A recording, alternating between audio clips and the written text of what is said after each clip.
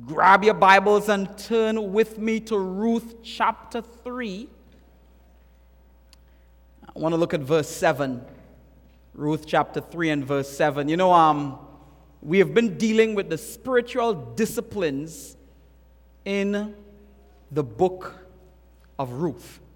Now, I want to make this clear that spiritual disciplines, it's not to gain or to give you acceptance into heaven or by God.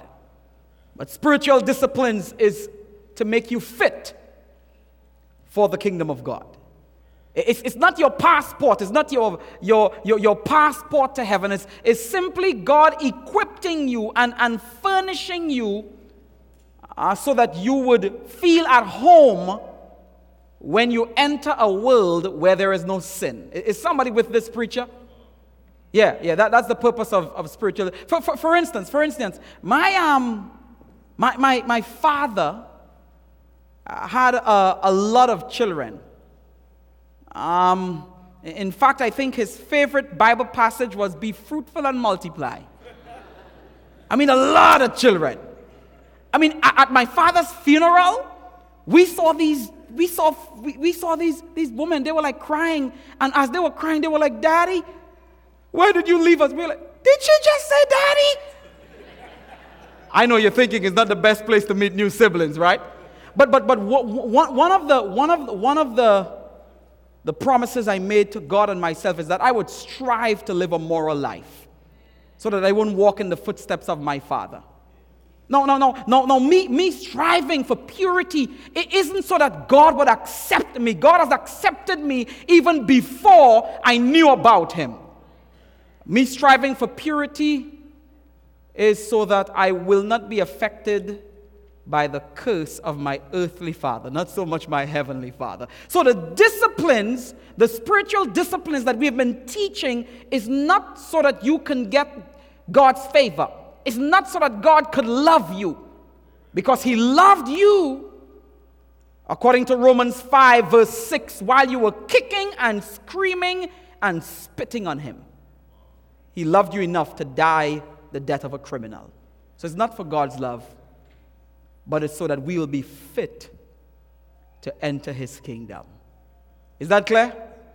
So some of the disciplines we discussed, we talked about the discipline of sameness. And in the discipline of sameness, we were saying that at times, success is pretty boring.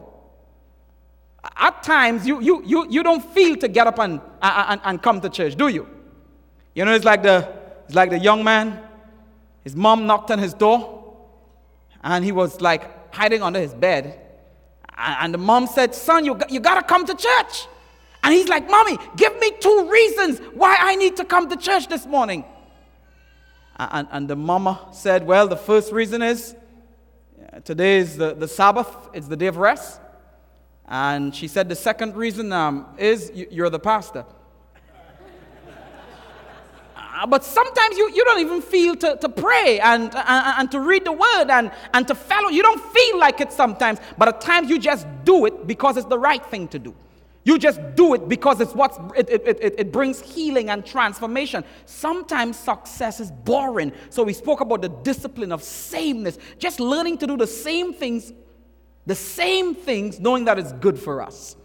And then we spoke about the discipline of presence. And in the discipline of presence, we learned how important it is to continually be in God's presence through reading the word, through fellowshipping with those who are like-minded, through singing his praises and worshiping and honoring our Savior, the discipline of presence. Because what I've learned, what I've experienced is the more you spend time with God, change, though it is imperceptible, it happens in your life. One guy said to his mom, who continually served God, he said, "Mom, you are wasting your time with that God thing, that Sabbath thing. It's useless. Huh? Where is the major changes? Where is the miracles in your life?" And while she was talking, she was rinsing out this basket, and he said, "Look, your religion Serving your God is just like you pouring water into that basket. It doesn't hold. And the mama said to him, yeah, it doesn't hold, but the basket is sure cleaner.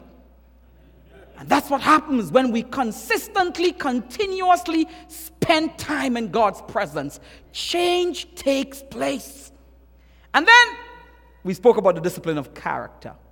Now, I really shouldn't be repeating it because right now the media department is losing money. You all should be buying the CDs. Hello. But I'm hooking you guys up so you get everything for half price. Thank you. The discipline of character. And we were saying, we read from, Pastor Henderson read from Auntie Ellen in Christ's Object Lesson, page 569. Auntie Ellen says this. She says, when the character of Christ is perfectly reproduced in his people, then he's going to come. Now, that was kind of profound. Let me tell you why. Usually, when you think about the coming of Christ, you think about the Twin Towers falling. When you think about the coming of Christ, you think about the tsunami that struck Asia. When you think about the coming of Christ, you think of disaster, wars, and rumors of wars. But Matthew 24, Jesus said that those were just the beginning of sorrows. The end ain't even close.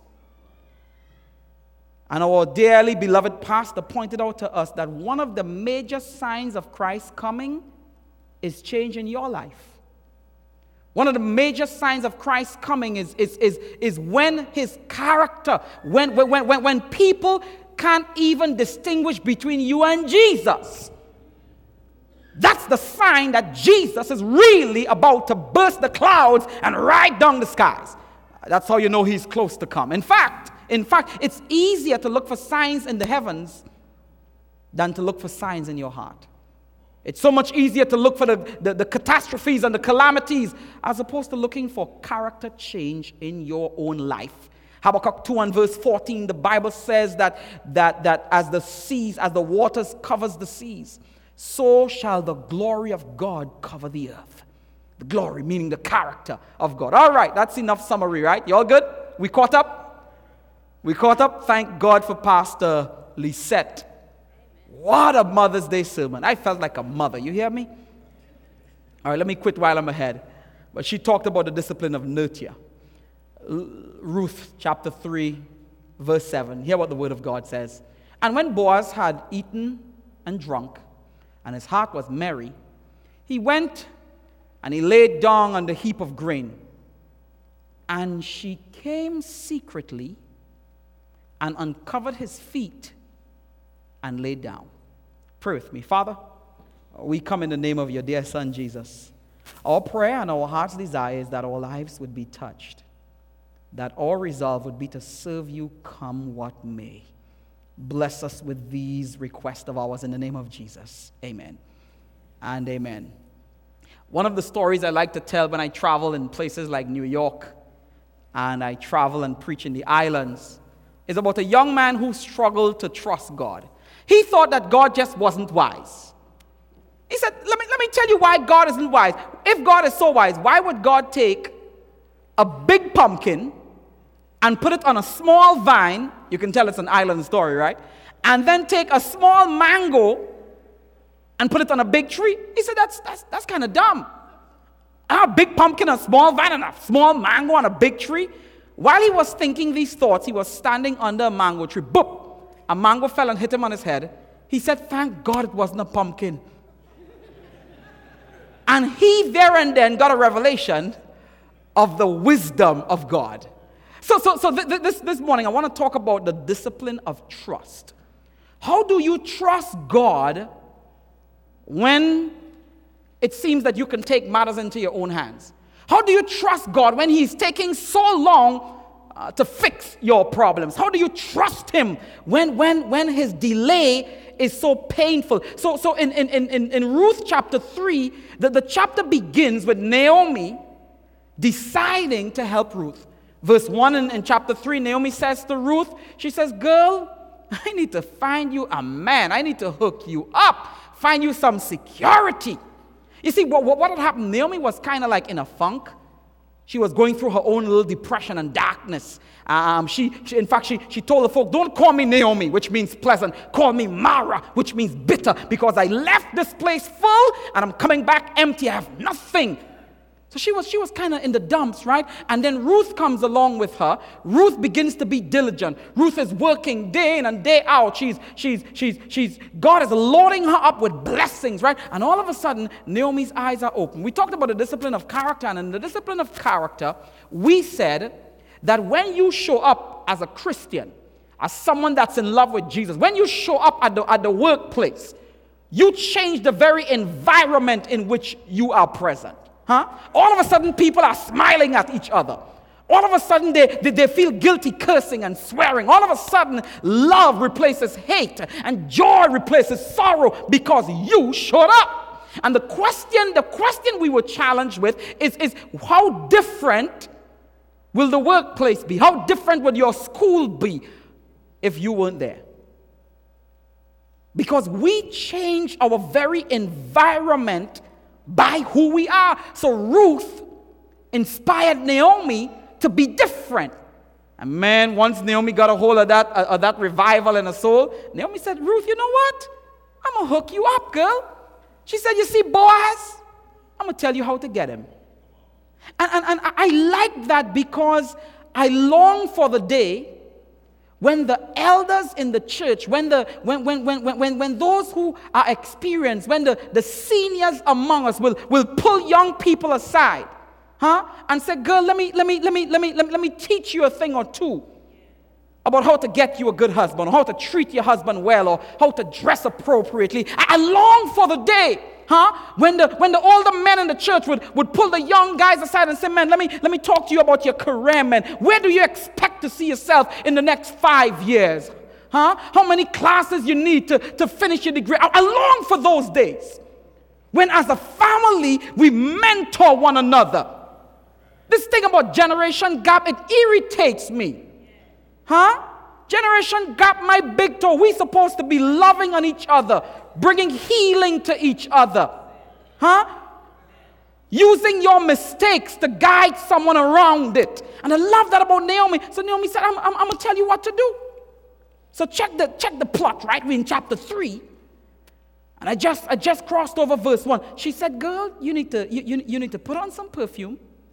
You need to dress really good. You know, not the Gucci stuff, but dress like really good. Hook it up. And you know what I like about that? I like that because Naomi was saying to Ruth, God ain't going to put on cologne for you. God will not go to 24 hours fitness on your behalf. I know I just hurt somebody's feelings, but he won't. He won't. No, he won't. God will not pass your exam for you. I used to think he would. That's why I studied like an hour before the exams. And I used to see my way through college, a C in math, a C in English, you know. But God will not do for us what he has blessed and equipped us to do for ourselves.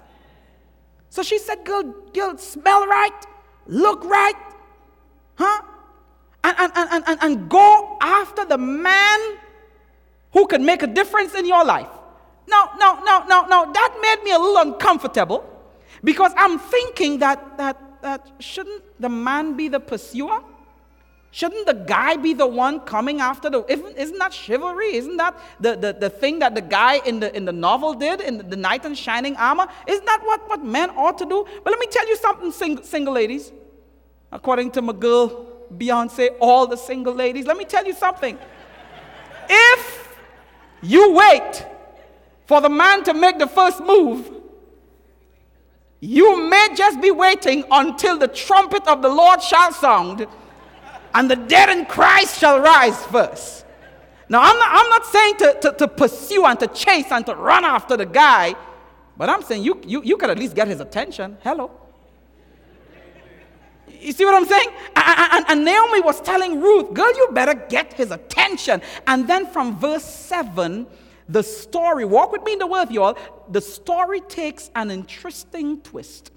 Verse 7, when Boaz had eaten and drunk, and when his heart was merry, today's English, intoxicated, and he went to lay down on the heap of grain, then Ruth came secretly and uncovered his feet and lay down.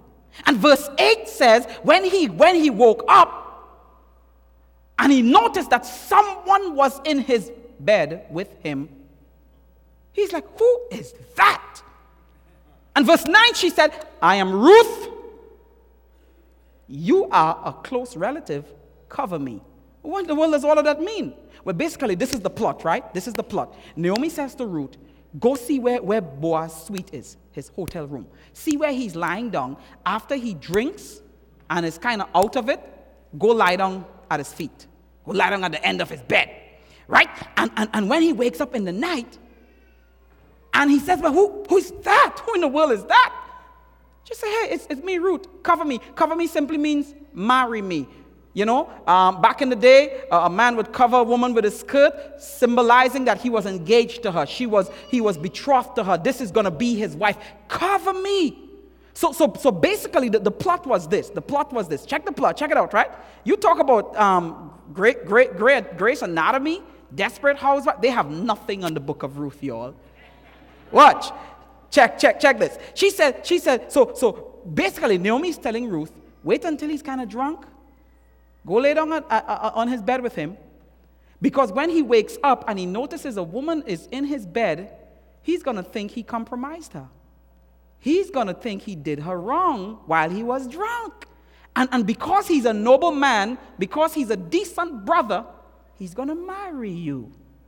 Ain't that interesting? No. I asked some of my theological peeps about this story. I said, well, do you think what Naomi advised Ruth was right? Do you think it was necessary? Well, somebody said, well, listen, man, whether it was right or wrong, it worked. Another person said, well, the fact that the Bible doesn't say anything about it, it must be the correct thing she did. Someone else said, well, I think Boaz, he was kind of slow. And they had a right to back that joker in a corner and get him to marry her. And their responses kind of bothered me a bit.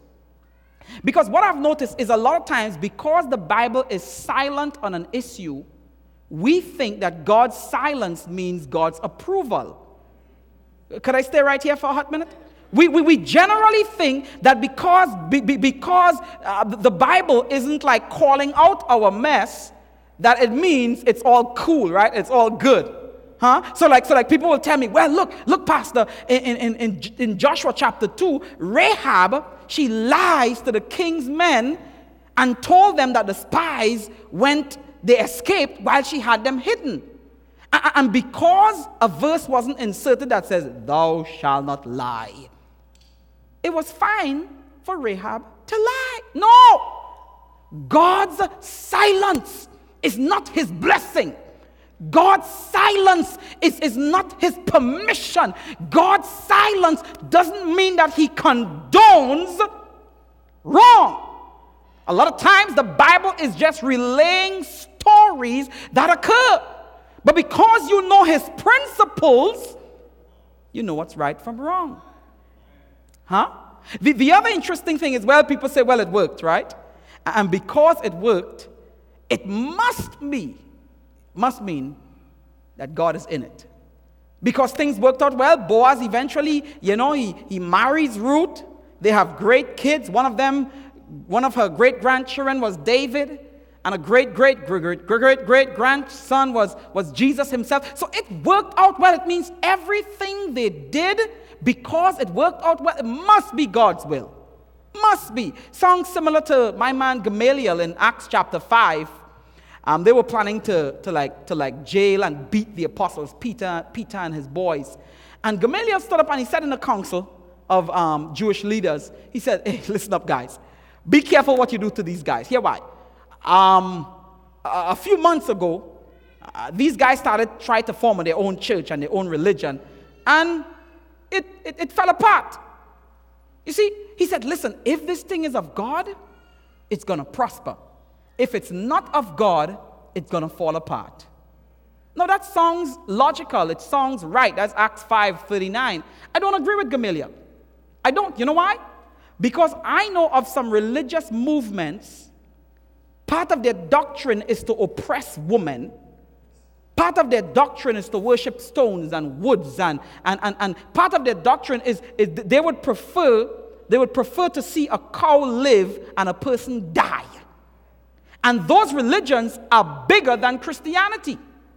Those religions are older than the faith of Jesus. So it's not true that because something is successful, it means God is in it.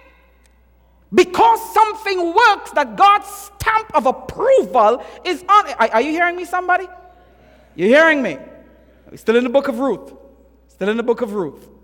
So there was no reason for Naomi to suggest deceit and trickery, to back the brother in a corner. You see, she did it because she failed to trust God. There's no way you could trust God and trust your own deceiving, conniving methods of doing things. It's either one or the other. Usually, church, idolatry occurs at our points of greatest needs. Sometimes you want this thing so badly, and God is taking so long that you said, you know what, God, I'm going to help you. But anytime there is trickery and deceit, anytime you have to con to do it and scheme to do it, and anytime you have to lie and step out of God's will, He is not in it. He's not in it. Amen. I'm going to say my own amens this morning. To God be the glory, Pastor Thomas. I like that point. He's not in it. He's not in it. Whether it works or not. And no, I understand Naomi's fears. I understand that she's looking at her old age and she's seeing that Ruth is almost past the prime. She ain't no spring chicken anymore. I got that. And Ruth's biological clock is ticking, but she forgot Psalms 27 and verse 14 that says, wait on the Lord and be of good courage. Wait, I say, on the Lord. Because when you wait, God has a plan better than your deception. God's agenda would bless you more than your trickery would ever do. Wait, Naomi, wait. And I understand, sometimes we step out of God's will to do our own thing, claiming that because it's the right thing to do, at least, you know what I mean? God, I'm actually doing your will by lying. I'm doing your will by cheating. We step out of God's will because sometimes we fail to realize or to understand who God is. You need to realize that God is in it for your good. God has your best interest at heart. God is not no monster. He's God, not Godzilla. He has your concerns at the center of His will. All that He does is with you in mind. You don't have to trip. You don't have to keep taking matters into your own hands. You don't have to lower your standards and become immoral so that you can get ahead in life. It's better to get ahead with God in the vessel. Amen. Praise God. And you know what kind of surprised me, to be honest with you? That Ruth, of all people, I don't want to beat the sister up, right? But I was kind of surprised that Ruth went along with Naomi. Naomi was talking good at first, right? Yeah, he's the one. Yeah, dress right. Yeah, smell good. Yeah, make a move. Yeah, trap him. No, she blew it. You know why? Because God had shown evidence in Ruth's life that He was there for her. Miracle after miracle. What you would call coincidences or happenstance. God's magnificent providential leadings was working in Ruth's favor. I mean, she's a foreign woman. Didn't even have her documents for Bethlehem. Came into a strange land, strange language, strange custom, and she just happened to enter the field of someone who was closely related to her dead husband. That must be God. Not only did she stumble upon Boaz, but Boaz promised her protection. She was respected. She was rewarded. That's all God. Not only that, but the favor that she was getting, the noble character and the good name that she had developed. You didn't need to go there, girl. You didn't need to step out of God's will. Trust Him. I like what Proverbs 3 verse 5 and 6 says. It said, trust in the Lord with all your heart. Lean not unto your own understanding, but in all your ways acknowledge and he'll direct your path. Trust him, Ruth. Don't roll like that. God has been too faithful. He has a record. He has a history. He has a tradition of being faithful in your life. I thought Ruth would have been like Pastor Sam's mom. You know, he was reading her old Bible once, and he kept seeing something kind of strange. Throughout the Bible, he kept seeing T and P. T and P. He's like, what? He's reading Psalms 34 and verse 19. Many are the afflictions of the righteous, but the Lord delivers him out of them all. T and P. Psalms 23, yea, do I walk through the valley of the shadow of death, I'm going to fear no evil. T and P. Psalms 91, he that dwells in the secret place of the Most High shall abide under the shadow of the Almighty. I'll say of the Lord, he's my refuge and my fortress. My God, in him will I trust. T and P. Psalms 55, 22. No, I won't go through all the Psalms. But he kept saying T and P, and he couldn't figure out what is this T and P. He finally called his mama, and that old saint said, she said, son, you see the T and P? If you notice, they were right alongside God's promises. 55:22, cast your cares upon the Lord, and he would sustain you. He'll never allow the righteous to be moved. T and P, Psalms 30 and verse 5, weeping may endure for a night. Help me somebody, but joy is coming in the morning. T and P, that T and P, son, it means tried and proven. Tried and proven. You see, son, every time God came through on a promise, I had to put T and P. Next to my God shall supply all my needs. I knew when I was down and out. T and P, because he worked a miracle where I could have found no way. T and P, he shall heal all your diseases. He shall take away your sorrows and your afflictions. T and P, by his stripes we are healed. T and P, I thought Ruth would have understood that God had been so faithful that she could have trusted him, that she could have leaned on him, even though he looked like he won't come through, even though he looked like he was about to fail her, that she could have trusted him because he had proven himself time and time again. But the one thing about the story that impresses me the most, the one thing that almost brings me to tears and gives me so much hope and joy in my own times of turbulence and trial, is that despite or regardless of their unfaithfulness, regardless of them stepping out of God's will to get ahead, he still blessed them. My God, he still favored them. He still created a breakthrough. He still gave them the victory. What a God we serve. And you would be thinking, man, because I'm reading the thing and I'm telling myself, Lord, it's a risk to bless broken people. Because when you bless them, they might think that their deception is what gave them the victory. When you bless them, Jesus, they might think it's because they lied and they cheated. That's how they got through. When you heal them, they might give the doctor the credit, but he still healed anyhow. When you provided for them, Lord, they might think it's their wisdom that did it and their conniving ways, but he still made a way where there seemed to be no way. What a God we serve. What a God of grace. And he does it. He blesses us in spite of who we are because his grace is still amazing. Blesses us despite our weaknesses and how we bring him to shame because he looks beyond our faults and he sees our needs. Don't tell me, church, that our God who created a freeway through an ocean can't hook you up with that promotion that you're seeking. Don't try to make me believe that our God that spoke vegetation into being, that he can't help you put food on your table. Don't tell me that the God who stooped down and performed surgery on Adam, pulled a rib from him, creating a wife named Eve, that he can't bring you that spouse without you fooling around and messing. Don't tell me that my God don't work wonders. Because if he did it for Ruth and Naomi, he can do it for you. That's why I love that song that says, there is no secret what God can do.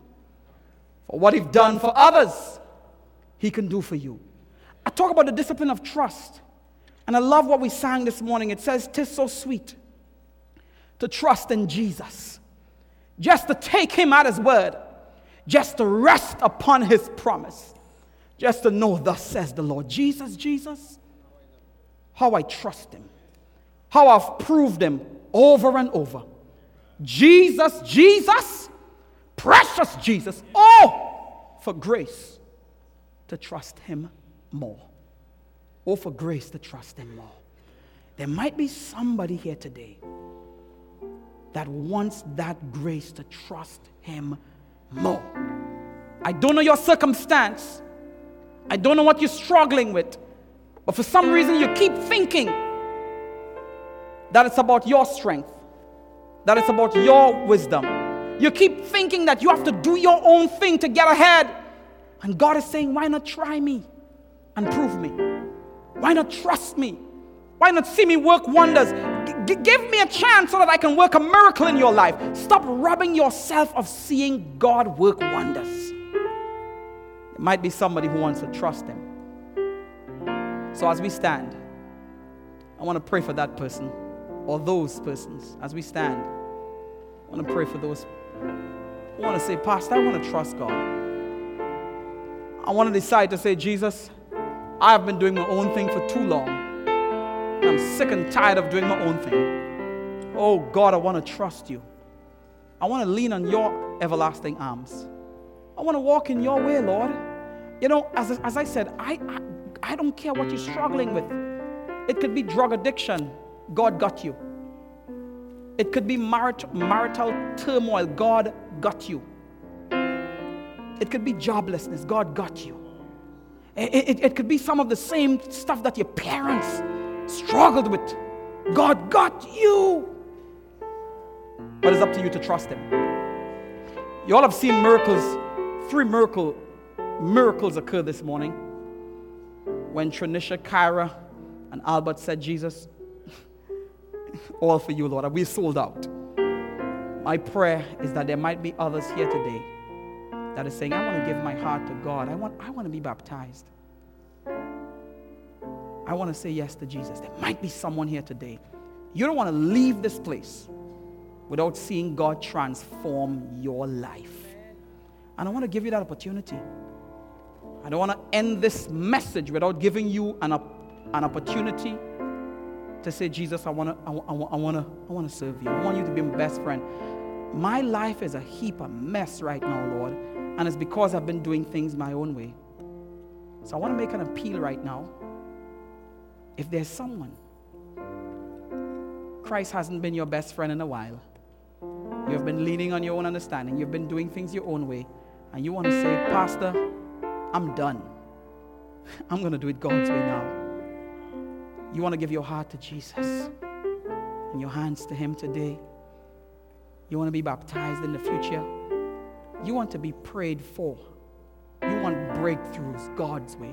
I want you to come. Right now, come. Step from those aisles where you are. Step from the pews and come. We're waiting and we're praying. There are people praying all over this building. There's so much love in this place and support for your transformation. Come. I'm waiting and I'm praying. Come in the name of Jesus. Make a move today that says, I'm going to trust God. I'm going to serve him. I'm going to walk with him. Come. Whether you're in the balcony, whether you're in the back of the church right now, come. We are praying. Who will be the first? Who will be the first? Who will be the first to experience that breakthrough? Come. In the name of Jesus, come.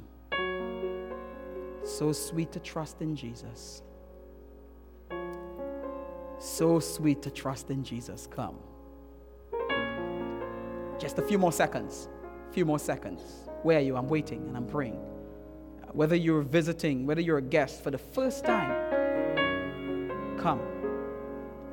Come. Don't be nervous. Just the person next to you, tell them, walk with me. Come. Make a stand right now for your God. Don't be afraid. Don't be ashamed. Because he loves you more than you could ever know. I want you to make that move today. Saturday the 15th of May is your opportunity to have a brand new start in life, to have that 180-degree turn. It's your opportunity. Come. Come. Please come. Right now. Come. Our heads are bowed. Our heads are bowed and our hearts are lifted to heaven. Our eyes are closed. Father, Oh God, we are so amazed at the wonders of your love. Lord, thank you that time and time again, even though we keep doing our own thing, you keep stepping in and still blessing us, Lord. Even though sometimes we might misinterpret your blessings as you condoning our shortcomings, but Lord, thank you that you love us with such an everlasting love. As we're praying and our heads are bowed, might there be someone who you didn't have the courage just to come, but you just want to lift your hands where you are. To say, Pastor, you were calling me. I want to make that decision to walk with God. I want to be prayed for. I want Bible studies. One day I want to be baptized also. I want you to lift your hands where you are. People are praying for you. Just lift your hands. You don't need to make a move. Just lift your hands. Just lift your hands. Right now, where you are. Amen. God, thank you for those who have said yes. For those who have chosen to walk after your footsteps. Would you bless us as a church? That, Father, we would trust. Life gets so difficult, but there's no better way than to trust and obey. Bless us richly. And thank you for this awesome Sabbath again, Lord. In the name of Jesus, we pray. Amen and amen. You could be seated, everybody.